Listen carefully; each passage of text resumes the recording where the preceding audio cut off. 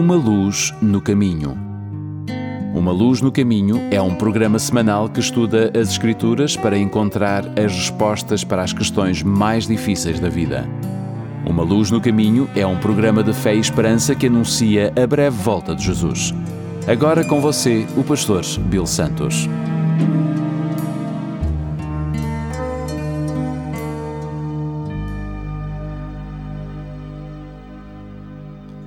Bem-vindos ao programa Uma Luz no Caminho.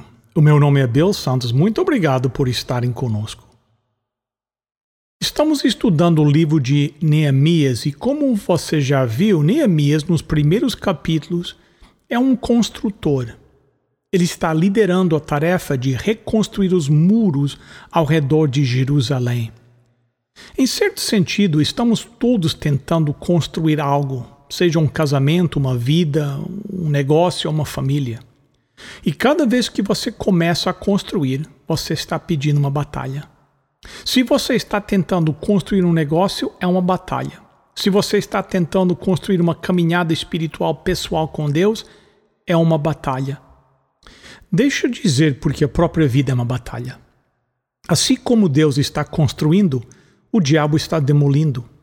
E a bola de demolição que ele mais usa para destruir aquilo que nós estamos tentando construir é a crítica. Independentemente aquilo que você faça, você será criticado.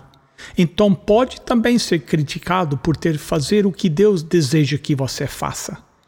Isso é exatamente o que o herói desta história, Neemias, enfrentou neste 4º capítulo, ao nos mostrar como terminar a obra. Existem pessoas cujo único objetivo na vida é criticar, derrubar e se opor. Provérbios 4, verso 16 diz: os maus não podem dormir sem ter feito alguma coisa má. Eles ficam acordados até conseguirem prejudicar alguém. Quem sabe alguns de vocês vivem com essas pessoas, alguns de vocês trabalham com essas pessoas. Certa vez, um editor escreveu no seu jornal: se você encontrar um erro, por favor entenda que foi colocado ali de propósito.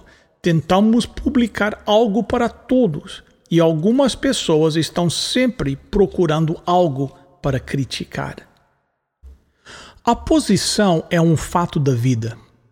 E você será criticado, não importa quão boa a sua ideia possa ser, ou não importa quanto você tenta agradar a todos. Existem duas coisas para lembrar sobre as críticas que ajudarão a lidar com elas. Primeiro, a crítica é condescendente. Neemias e o povo acabaram de começar a construção quando a tempestade de críticas começou. Neemias capítulo 4, começando no verso 1. Quando Sambalat soube que os judeus estavam reconstruindo as muralhas, ficou furioso e começou a caçoar de nós. Diante dos seus companheiros e do exército dos samaritanos, ele disse: o que é que esses judeus miseráveis estão fazendo? Será que eles pretendem reconstruir a cidade? Será que eles pensam que oferecendo sacrifícios poderão acabar o trabalho em um dia?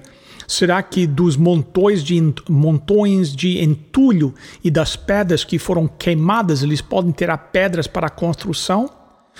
Tobias, que era do país de Amon, estava com ele e disse: que tipo de muralha eles poderão construir? Até mesmo a raposa poderia derrubá-la. O diabo está sempre procurando como insultar a obra de Deus, a palavra de Deus e os trabalhadores de Deus. Exatamente isso que aconteceu aqui. Você vai descobrir que eles usavam principalmente duas armas. Em primeiro lugar, eles usaram o ridículo.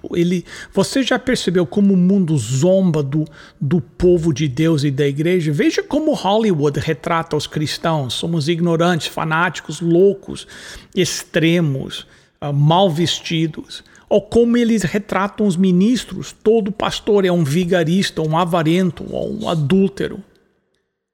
A zomba, a risada é muito eficaz. Às vezes as pessoas podem enfrentar com mais coragem uma bala do que enfrentar o ridículo. É muito mais fácil ter alguém gritando com a gente do que alguém rindo de nós. Estes críticos questionaram tudo o que podiam sobre esses trabalhadores judeus.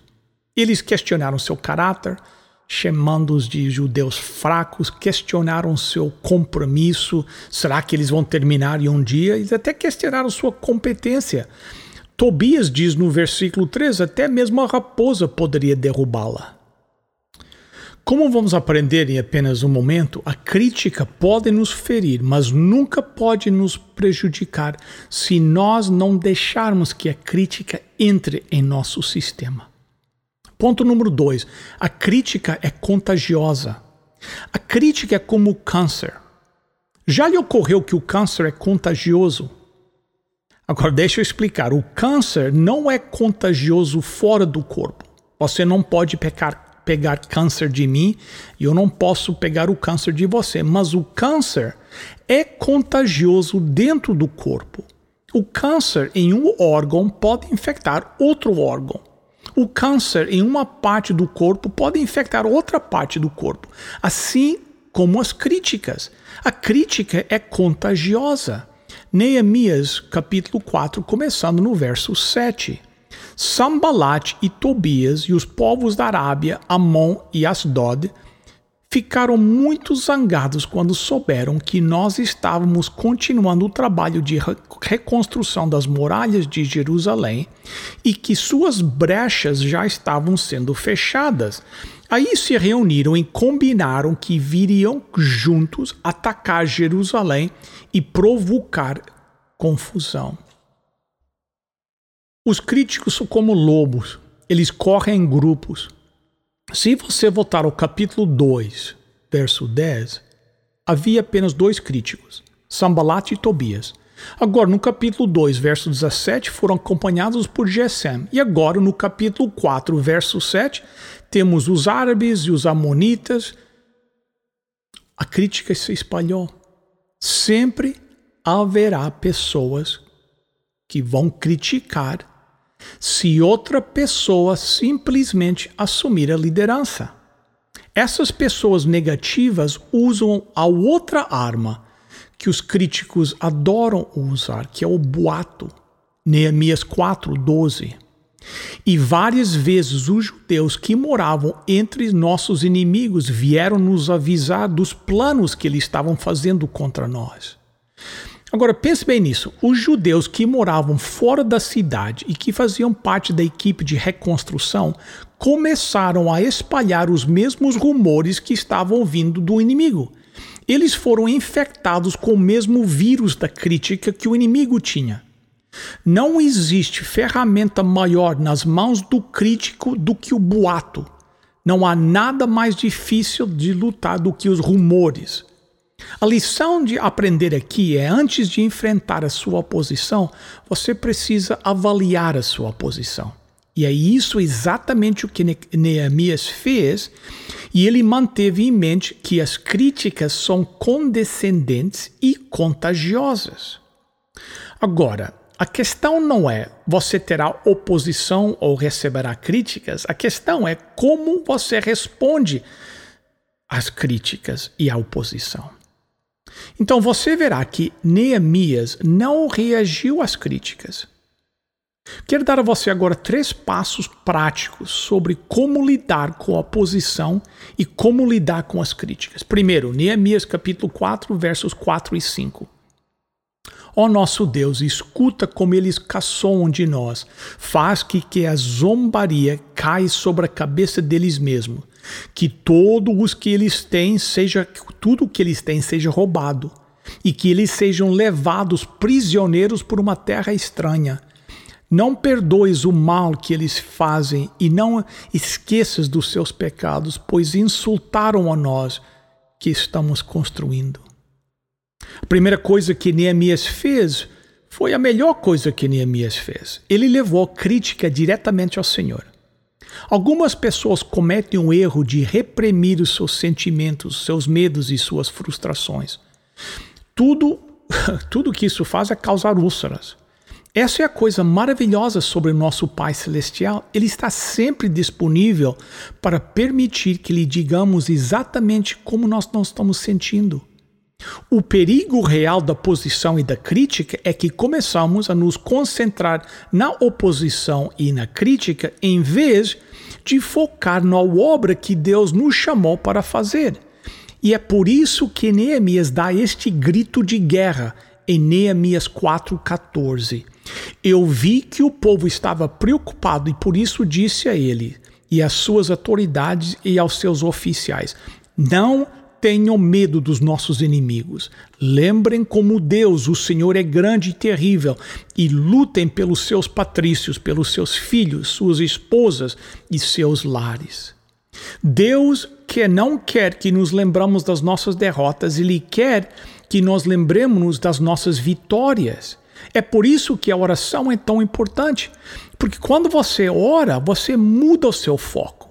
Você tira os olhos da posição e das críticas e coloca a sua visão de volta no lugar certo, que é no Senhor. Ponto número 2. Eu quero que você observe que Neemias não apenas orou, mas ele fez uma coisa muito prática. Neemias capítulo 4, verso 9. Mas nós oramos ao nosso Deus e colocamos homens para ficarem de vigia contra eles de dia e de noite.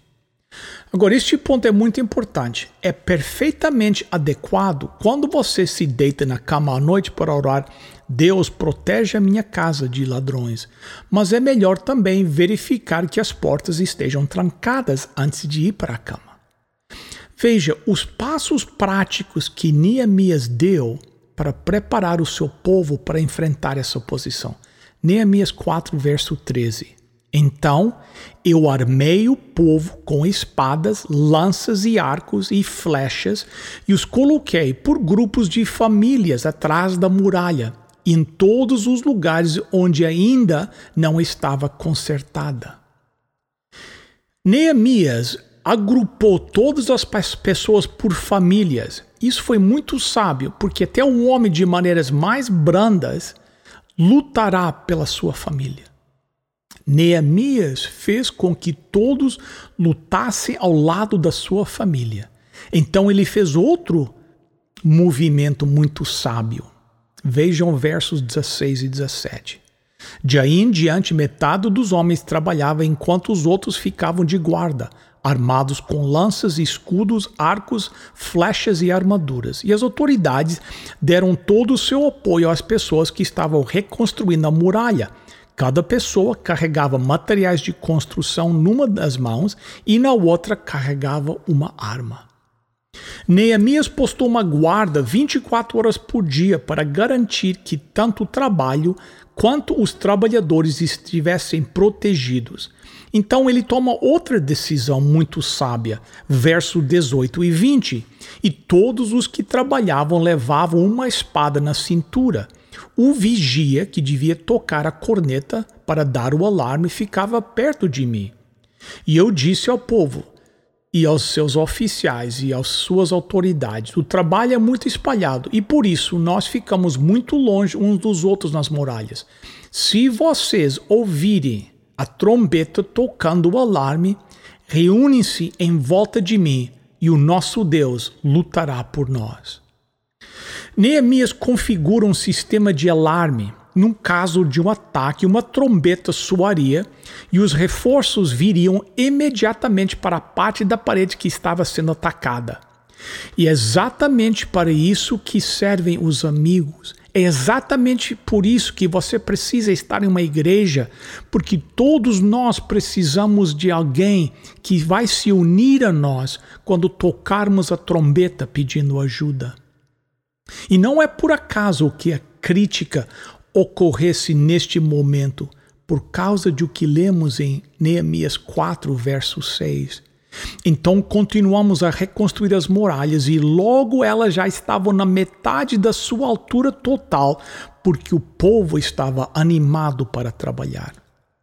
Você sabia que a parte mais perigosa de uma obra é quando ela está pela metade? Este foi um momento crítico na reconstrução da parede. A crítica nunca pode impedi-lo de fazer o que você está fazendo, a menos que você deixe.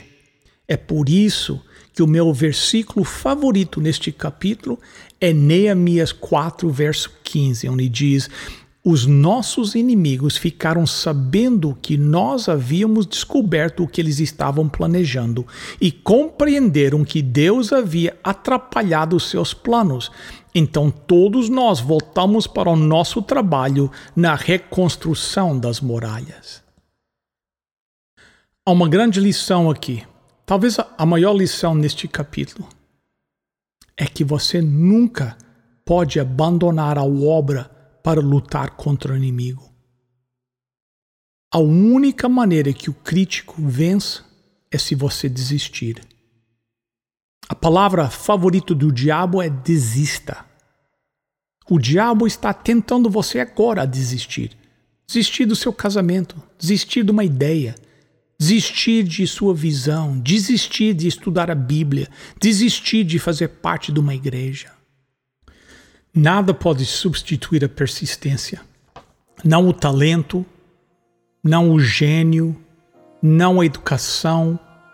Persistência e determinação são os poderes que levam ao sucesso.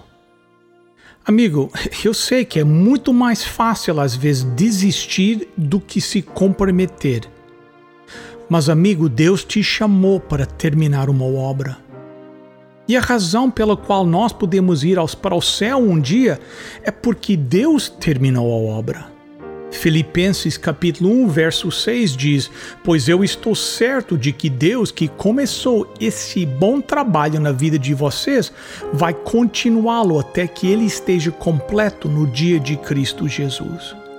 O que Deus começou na cruz há 2000 anos atrás, ele terminará no céu por toda a eternidade. Então, assim como Deus é fiel a nós, sejamos fiéis a Ele em tudo o que Ele nos chamou para fazer e juntos vamos terminar a obra. Em nome de Jesus. Amém. Queridos amigos, chegamos ao momento do nosso programa que nós temos a nossa oferta. Hoje nós temos um livro, já oferecemos aqui, é um livro muito bom chamado Saúde e Bem-Estar. Este livro nos dá instruções, não somente aquilo que nós devemos comer para ter melhor saúde, mas também quais deviam ser as nossas atitudes, os nossos pensamentos. É um livro excelente, gostaríamos de oferecer para você. Como obter o livro? Fácil. Ligue agora para 1-800-458-1735. 1-800-458-1735, 1-800-458-1735 e peça o livro Saúde e Bem-Estar. Ou você pode visitar o nosso website, umaluznocaminho.com, clicar na página onde diz oferta desta semana, preencher o pequeno formulário, enviar e o livro chegará pelo correio na sua casa. O número de telefone, mais uma vez, 1-800-458-1735. Ligue agora, os voluntários estão aguardando a sua chamada. Queridos amigos, chegamos ao final de mais um programa. Muito obrigado pela sua presença. Como sempre, eu quero que vocês saibam que o nosso programa é um programa da Igreja Adventista do Sétimo Dia Portuguesa de Toronto, que fica no 280 da Carlinville Drive, em Etobicoke. Hoje, às 11 horas da manhã, teremos o nosso culto de adoração em português e depois, ao meio-dia, teremos o culto em inglês. 11 horas da manhã em português, meio-dia em inglês. Por que não nos visitar hoje e traga sua máscara? Muito obrigado pela sua presença aqui conosco. Lembre-se de visitar o nosso website, umaluznocaminho.com. Todos os nossos programas estão disponíveis lá através do website, umaluznocaminho.com. Você pode enviar uma pergunta, você pode também mandar um comentário ou um pedido de oração. Para esta semana é tudo. Até a próxima semana, se Deus quiser. Lembre-se, lâmpada para os meus pés é a tua palavra e luz para o meu caminho.